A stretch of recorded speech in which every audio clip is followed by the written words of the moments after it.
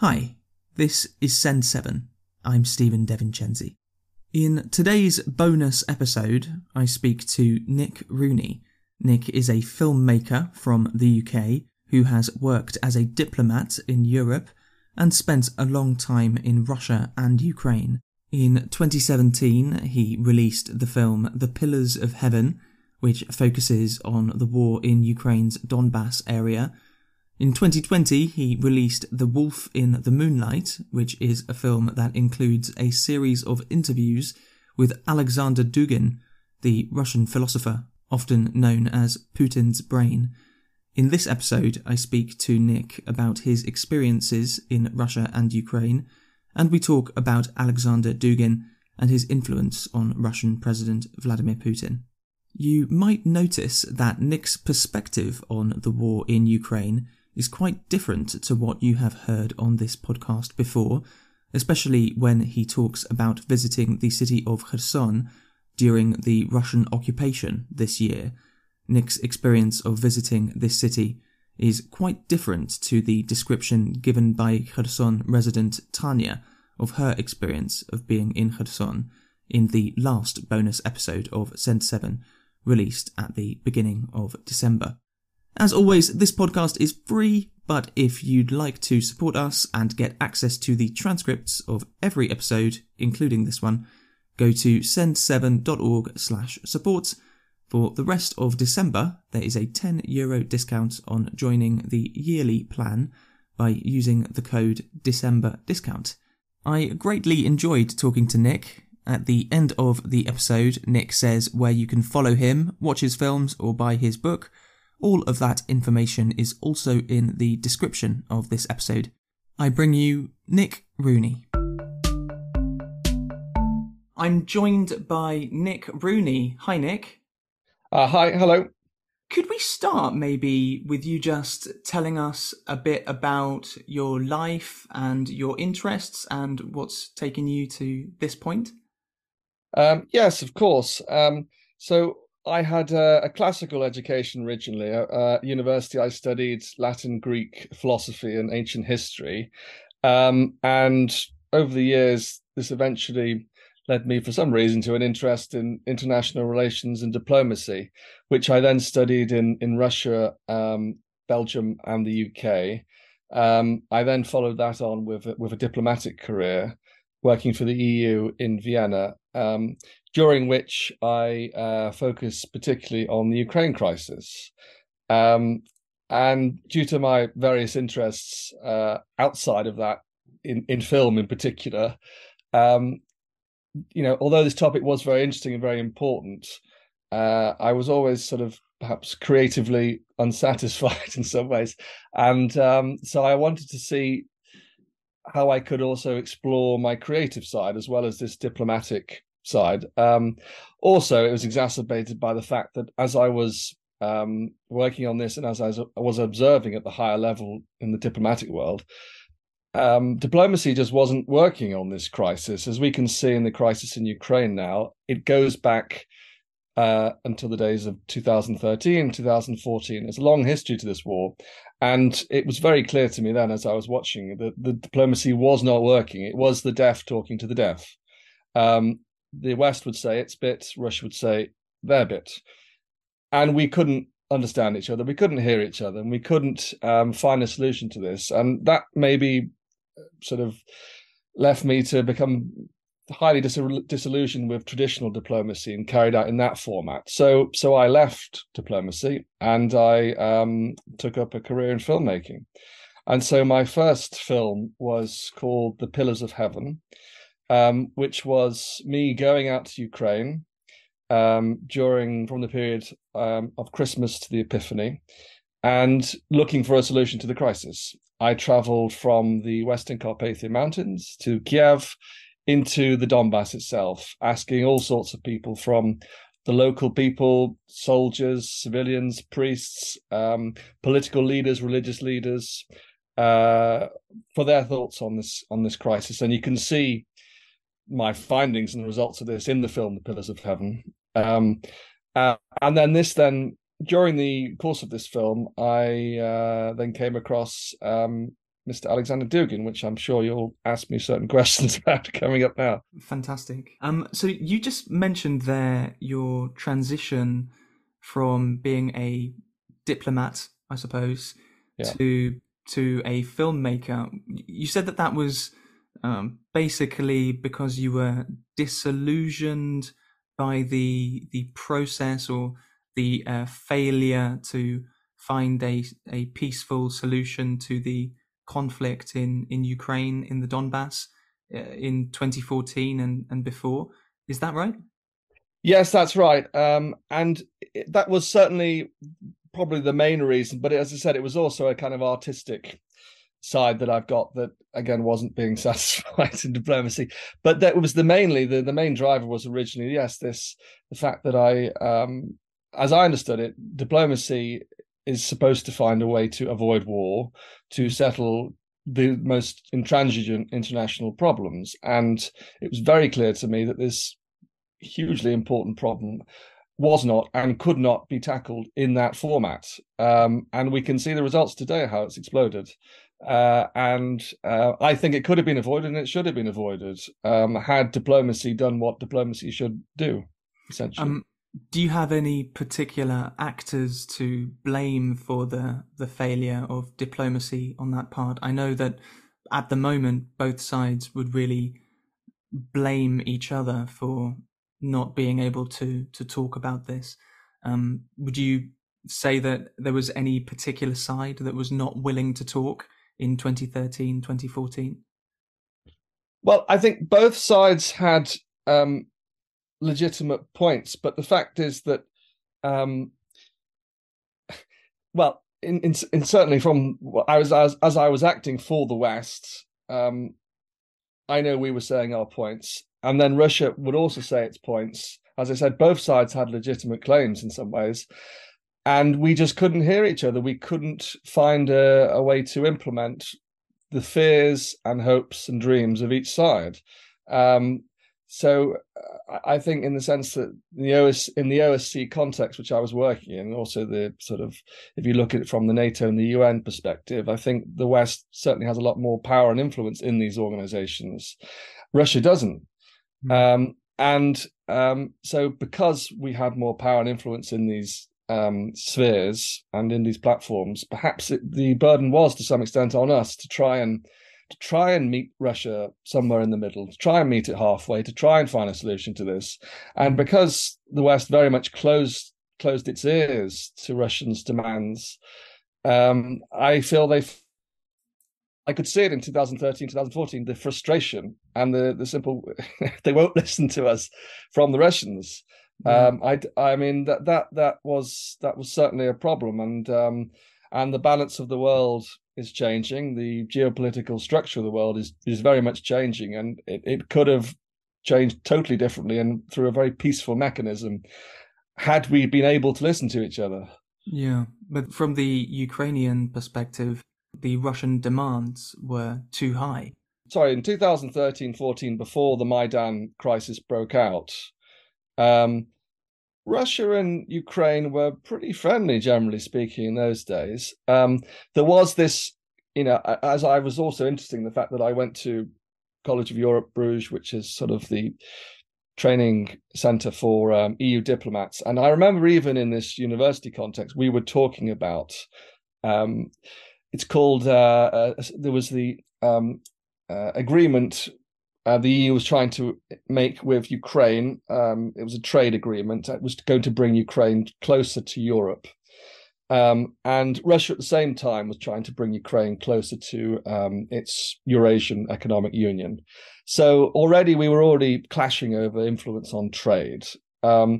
So when the war broke out the war and the revolution, or the coup, whatever you want to call it, in 2014, it was all over trade and influence.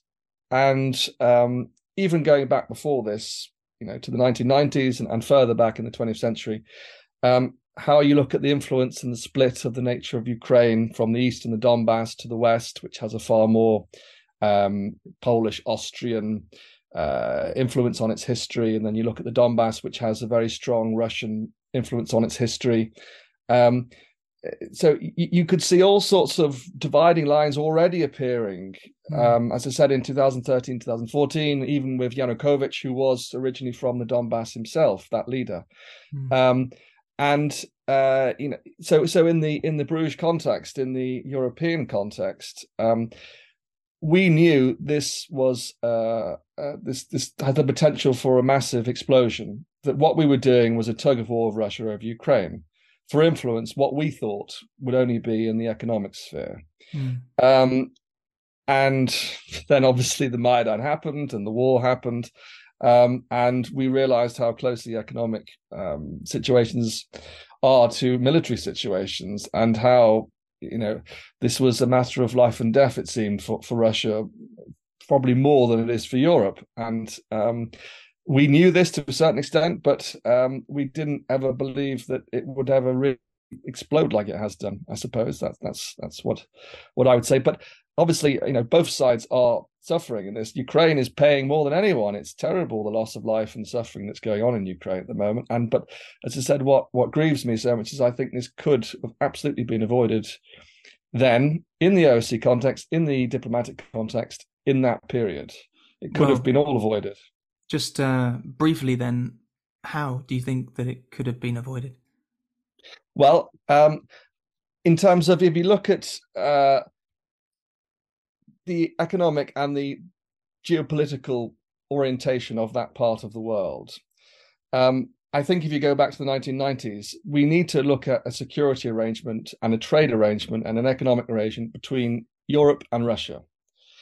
So since the collapse of the Berlin Wall, Russia has not found itself in a comfortable place economically and in terms of security with the West.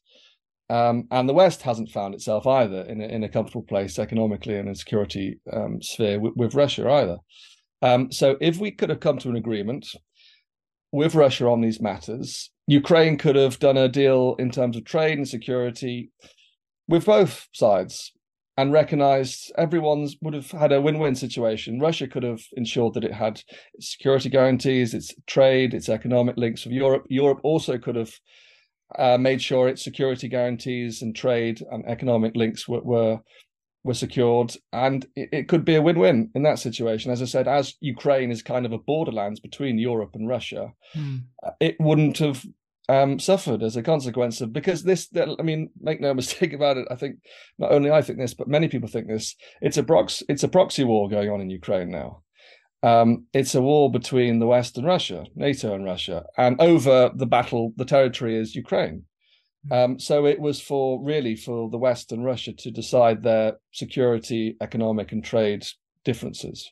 I wonder whether, and I think I've heard Ukrainians say that when they hear an argument like that really their voice is more important than the West, that they don't like the idea of this being a proxy war, that in fact it's something which is really intrinsic to them. And if they had to make a trade in a way to, for example, not be able to join the European Union or not be able to join NATO, then that is a violation of their own sovereignty, of their own ability to choose their own future. Well, I mean, I suppose it's what you mean by Ukrainians, because I don't know which Ukrainians you're talking about. Certainly some Western Ukrainians would find this. I mean, even when 2015, 2016, when I went out to Ukraine to do my documentary, a huge diversity of opinion of what is Ukraine and what Ukrainians want. Some people were for the West, some people were certainly for Russia, and some people just wanted independent, peaceful, neutral life. And that has exploded even more so. I mean, if you go to the people in the Donbass, in Donetsk People's Republic, Luhansk People's Republic, these areas, you unquestionably will find people who believe they are Russian. They are Russian. They are part of Russian civilization, the Russian world. If you go to people in the western part of Ukraine, in Lviv and in Galicia and all these areas, you will find people who find far greater sort of camaraderie with Poland and with Austria and with Germany. And so Ukraine historically and even now is very split on these issues.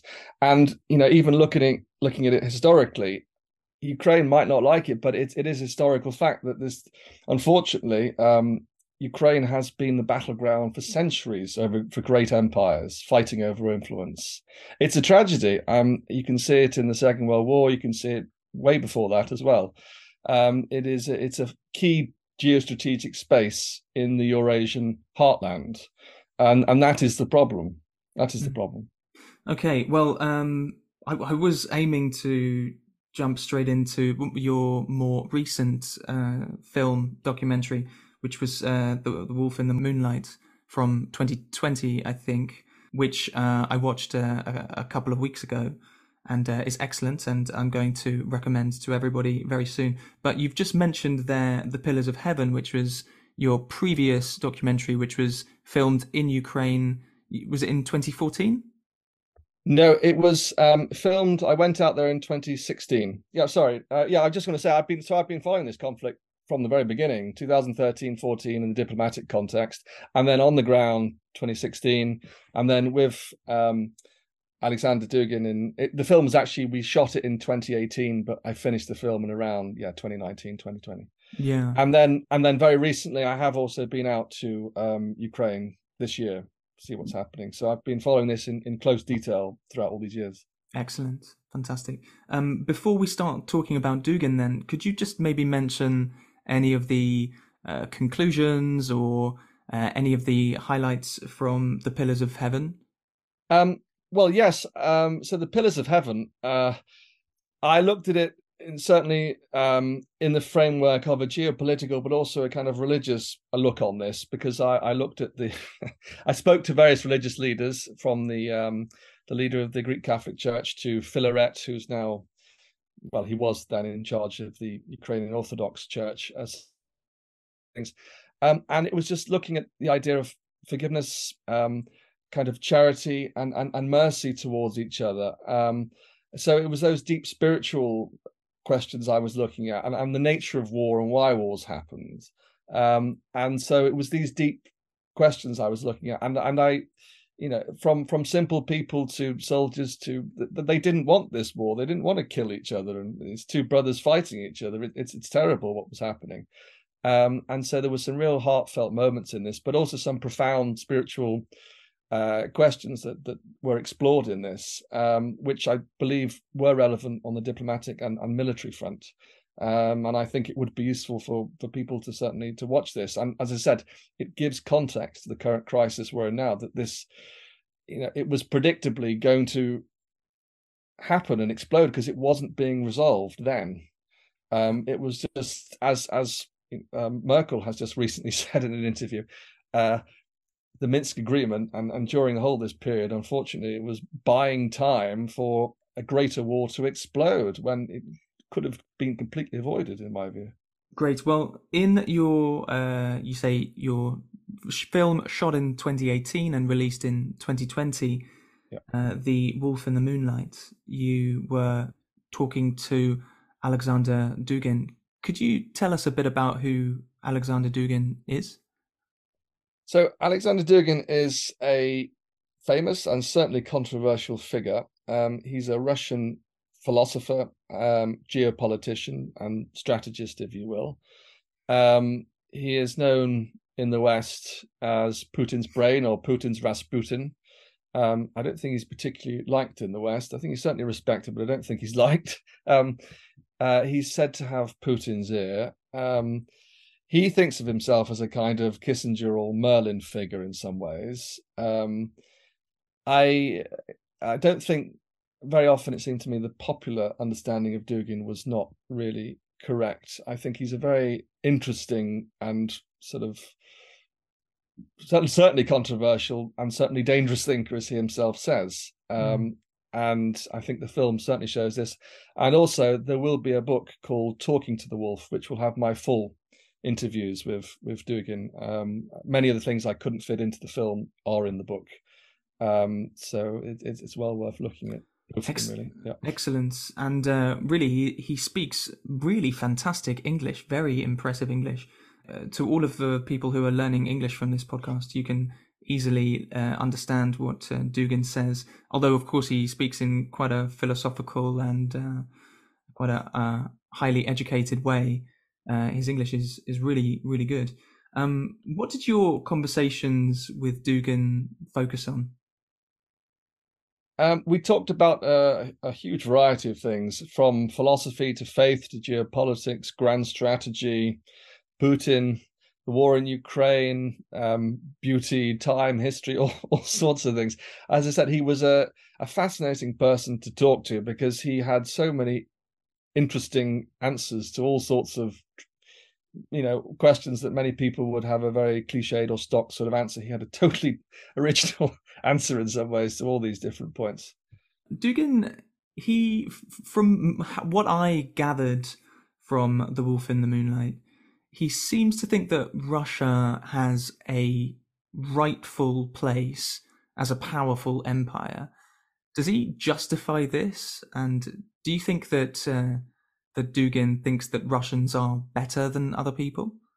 He told me an interesting story with that when he met Zbigniew Brzezinski, an American geopolitician who famously wrote The Grand Chessboard. And he said that when he met Brzezinski, there was a chessboard in front of them. And he asked Brzezinski, he said, "Do you think that chess is a game for two people?"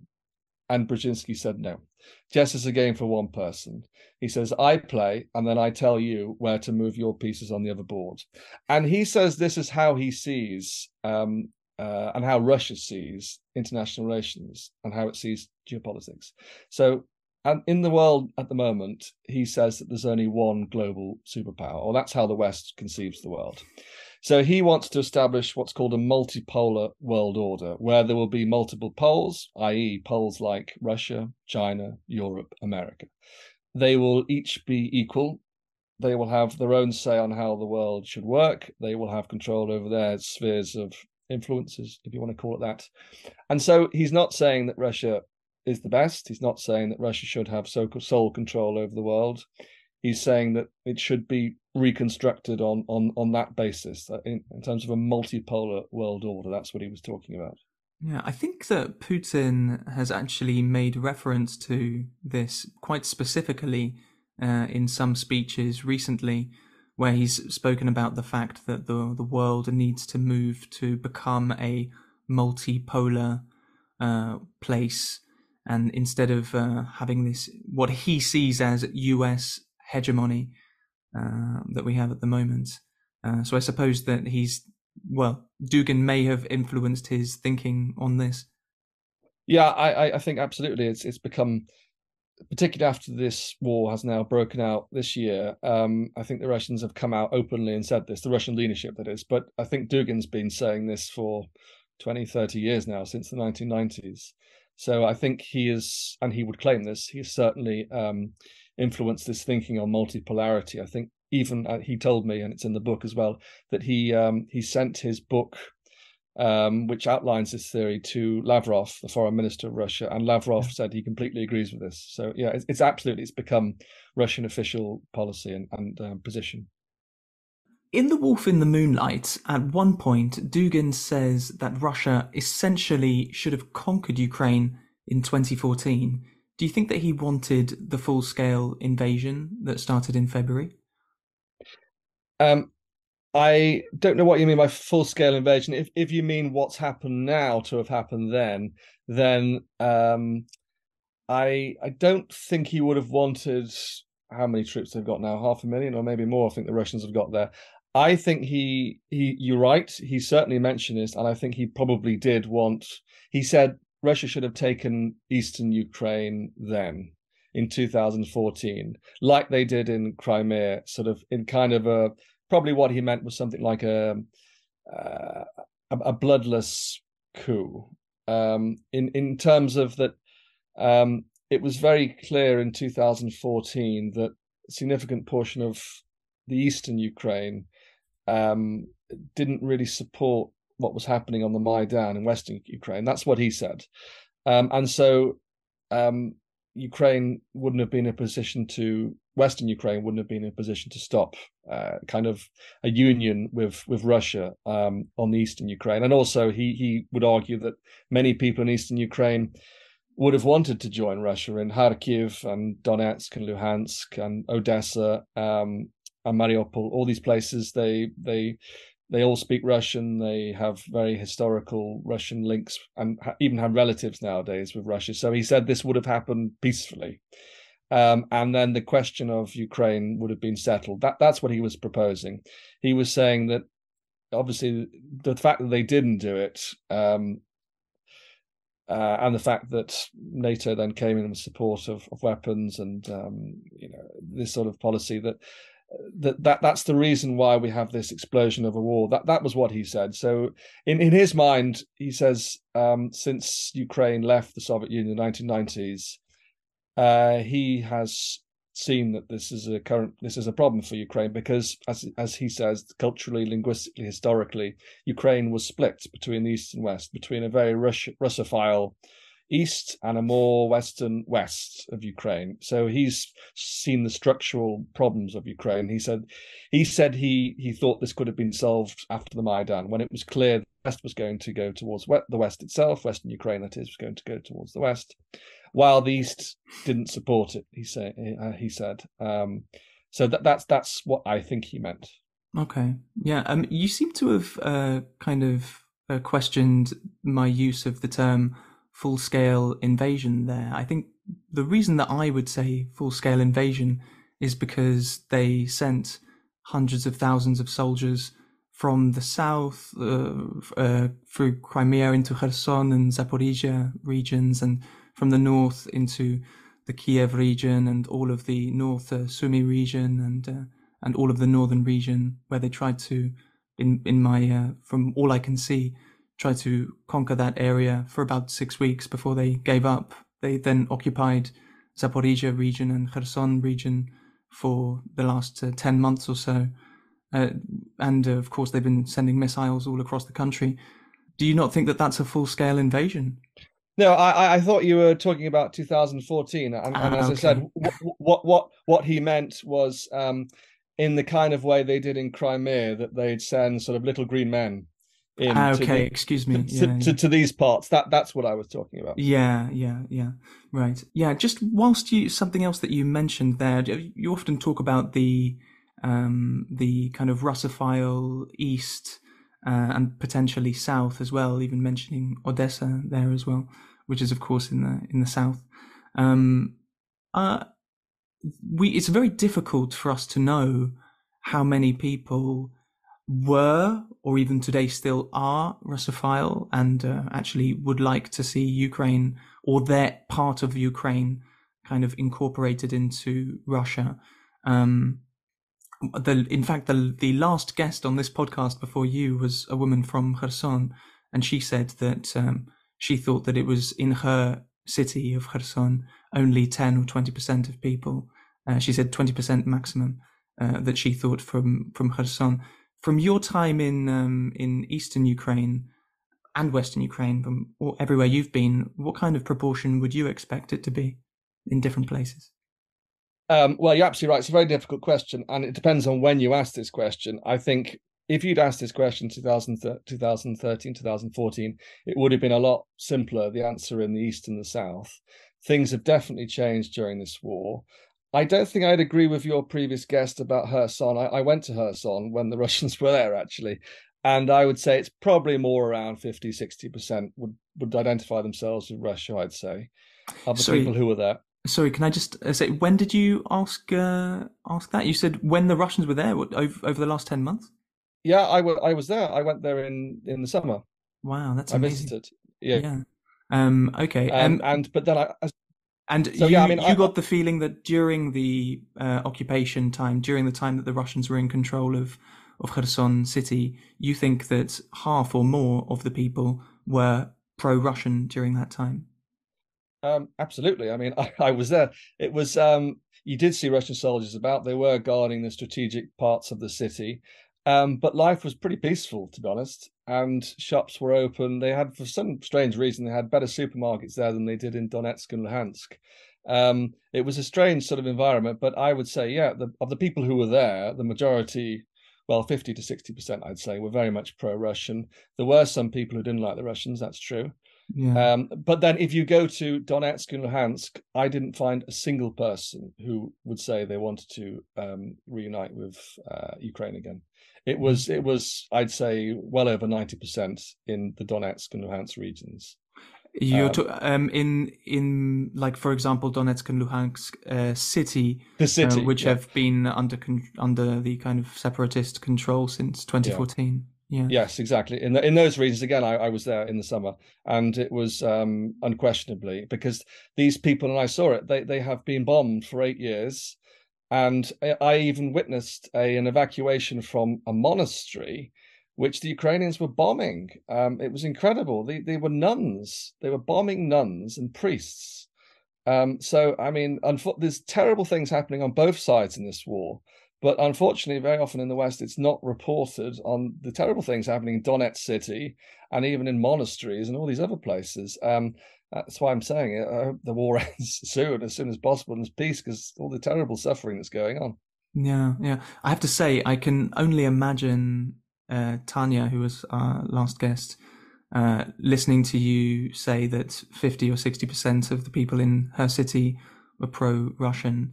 I can only imagine her saying that her husband kept their shop open during the whole time that during the occupation, and he only did so because he wanted to retain some kind of normalcy to his life, but which possibly someone like yourself seeing him doing that may have taken that to be, this is possibly, you know, a sign that he may be pro-Russian or kind of when in fact he was not. Well, I mean, as I admit, I admit there were people who were against Russia, no question about that. However, there were also people who were for Russia, and I spoke to quite a few people on the street, and you get a general sense in these sort of areas that it felt calm. It didn't feel like there's going to be riots and they were going to be overthrown immediately. And even if we look at it now, the Russians have not left Kherson. They're just on the other bank of the Dnieper River. Yeah. And some Uh, people are being killed there now I know. Well, from the artillery being sent in there from the other side. Absolutely. I mean, it may be in Ukrainian control, but they don't really control it in some ways because they're being attacked constantly. And I don't know how many people are actually even living in Kherson at the moment, because I think it'd be pretty miserable conditions there at the moment. So yeah, I suppose also in a city which is under occupation like that, and as Tanya said, she deleted all of the things from her phone and things like that because she was scared that if a Russian soldier took her phone and saw that she was pro-Ukrainian, then she would get in trouble. And so it's possible that asking people questions in a place like that, like, are you pro-Russian, that they may just say yes because they're scared of the repercussions of saying no. I mean, I didn't actually find that, to be honest. I think I had a pretty free reign asking who I wanted, what I wanted. That was my experience. What I would say is that, on the other hand, when I went to Western Ukraine, people were frightened of saying that actually they like the Russians. In Kiev, this was a problem, and in Odessa, this was a problem. So on both sides, you could make that point, to be honest. Yeah, you could. Yeah. Although, of course, in Russia itself, you can get in trouble for reporting things the wrong way, right? Like, for example, using the word invasion is illegal. I believe using the word war is illegal still, I think. Is that right? You mean talking about if you call it a war instead of a special military operation in the press? Yeah. I don't think they like that. It's true. But again, in Ukraine, if I started to mention what was happening in Donetsk or the Minsk agreements, I was shut down. So unfortunately, there's propaganda war on both sides on this, unfortunately. Yeah. Okay, let's get back to Dugin then. Well, the big question, is he Putin's brain? Again, I'm not sure what exactly you mean by that, but that's certainly his popular title. You're right. He himself said that he does have an influence, but it's not always permanent. I think it's kind of a fleeting influence. He claims sort of credit for things like multipolarity, Russia's strategic alliance now with Turkey and Iran, and also to some extent what's happening in Ukraine now. But I don't think he has constant influence on what Putin's doing. It's, as I said, it's fleeting, but sometimes powerful. I think that's how he would think of it, and how I certainly seem to understand it. Yeah. Do you think that they speak very often, or is that not something you can know? Um, well, yeah, I don't know, but I think he also said that he thinks what some of his most powerful influence has just been his writings and his comments. That he said often his books and his articles are doing more work than he is himself, because people who don't have time to think themselves read these things, and then this is passed on up the ladder, obviously, to decision makers. Looking at his Wikipedia page in English, he's described as, well, it says that some people describe him as neo-fascist. Do you think that he is fascist? Well, no, because if you read his books, he actually says he's written a book called The Fourth Political Theory, which again, he says it goes beyond the three sort of theories of the 20th century are liberalism, communism, and fascism, and they have failed, and so there's a need of a fourth approach. So he would claim not to be any of these. He would claim not to be a liberal, not to be a communist, not to be a fascist. So he himself would say no, he's not that. On the 20th of August, Dugin's daughter, Daria, was killed in a car bomb in Moscow, and most people think that this was intended to kill Alexander Dugin himself.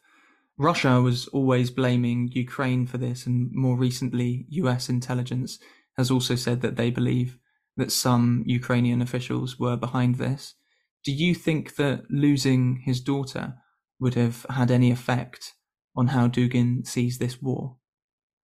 Absolutely, I think it has. I think, um, I would have hoped that perhaps such a tragic event would have steered him towards a peaceful and religious contemplative approach. But from what I can see, he seems to have doubled down and steeled his resolve. That he, maybe understandably, he said that now we need victory because of it, because he's lost his daughter. So it's made him even more supportive of a strong Russian approach to this war.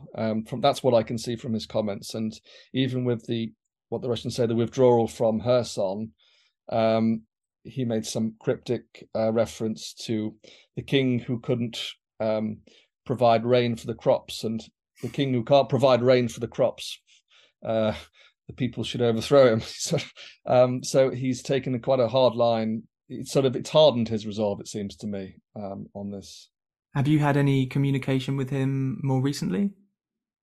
I think it's quite difficult for people in his position to speak to Westerners at the moment. So, I mean, as I said, I think there is, on both sides, there is a kind of hysteria about, Russians speaking to Westerners, Westerners speaking to Russians, and this is kind of part of the Asian warfare presumably going on at the moment. I don't think this is going to help for a peaceful solution. If hopefully we have one day a situation where we can speak to the Russians and the Russians can speak to us as friends and not enemies, that, as I said, we could end the war and end the suffering.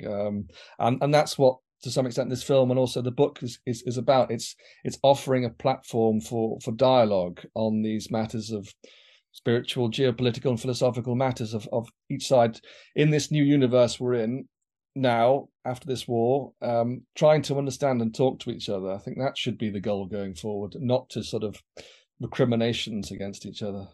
Yeah, great. Were there any questions that Dugin himself didn't want to answer when you asked them?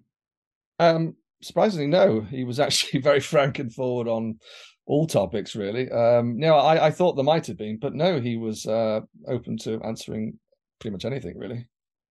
Okay, then. Well, what are you working on at the moment?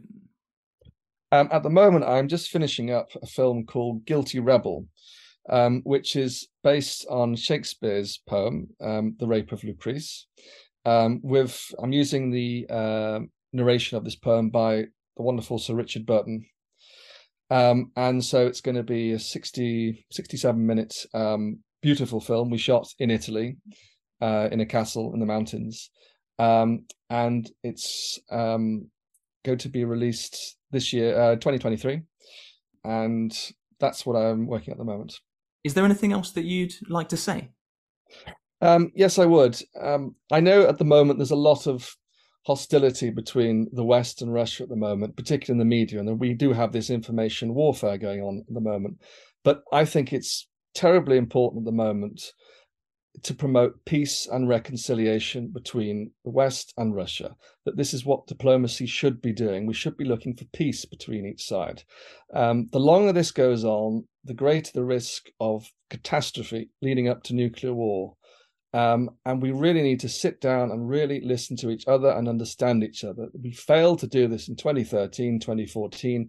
We need to do it now. We need to listen to each other and really try and solve this, get to grips with it, because so many thousands of innocent people are dying and it can only get worse. And that's all I'd like to say. If my films can help this, or if my writings can help this, then God help us all. I mean, we need God's help for peace in this scenario. And if my films can in any way help this, then that would be wonderful. But if not, then I hope in some way we can reach a peaceful understanding between each other. That is all I'd say. And as I said, I hope the media can help steer us in this direction and not just foment further discord between each other. Fantastic. I watched your film, The Wolf in the Moonlight. I watched it on Amazon. Is that where you would recommend most people watch, or is there some other place that you would tell them to go to? Yes, it's available on Amazon, Google Play, Vudu, YouTube Movies. I think it's also out on DVD and Blu-ray in the US, possibly the UK. So yeah, the people can watch The Wolf in the Moonlight and The Pillars of Heaven on these platforms, and Guilty Rebel next year, hopefully when it comes out. Great, fantastic. How if people want to follow you or contact you, what should they do? Well, they can check out my website, theatreoflifeproductions.co.uk, or they could also check out my YouTube page, again, Theatre of Life Productions. You can find my shorts on there, sort of, and other clips and things. Great. Well, thank you very much, Nick Rooney. Thank you very much for having me.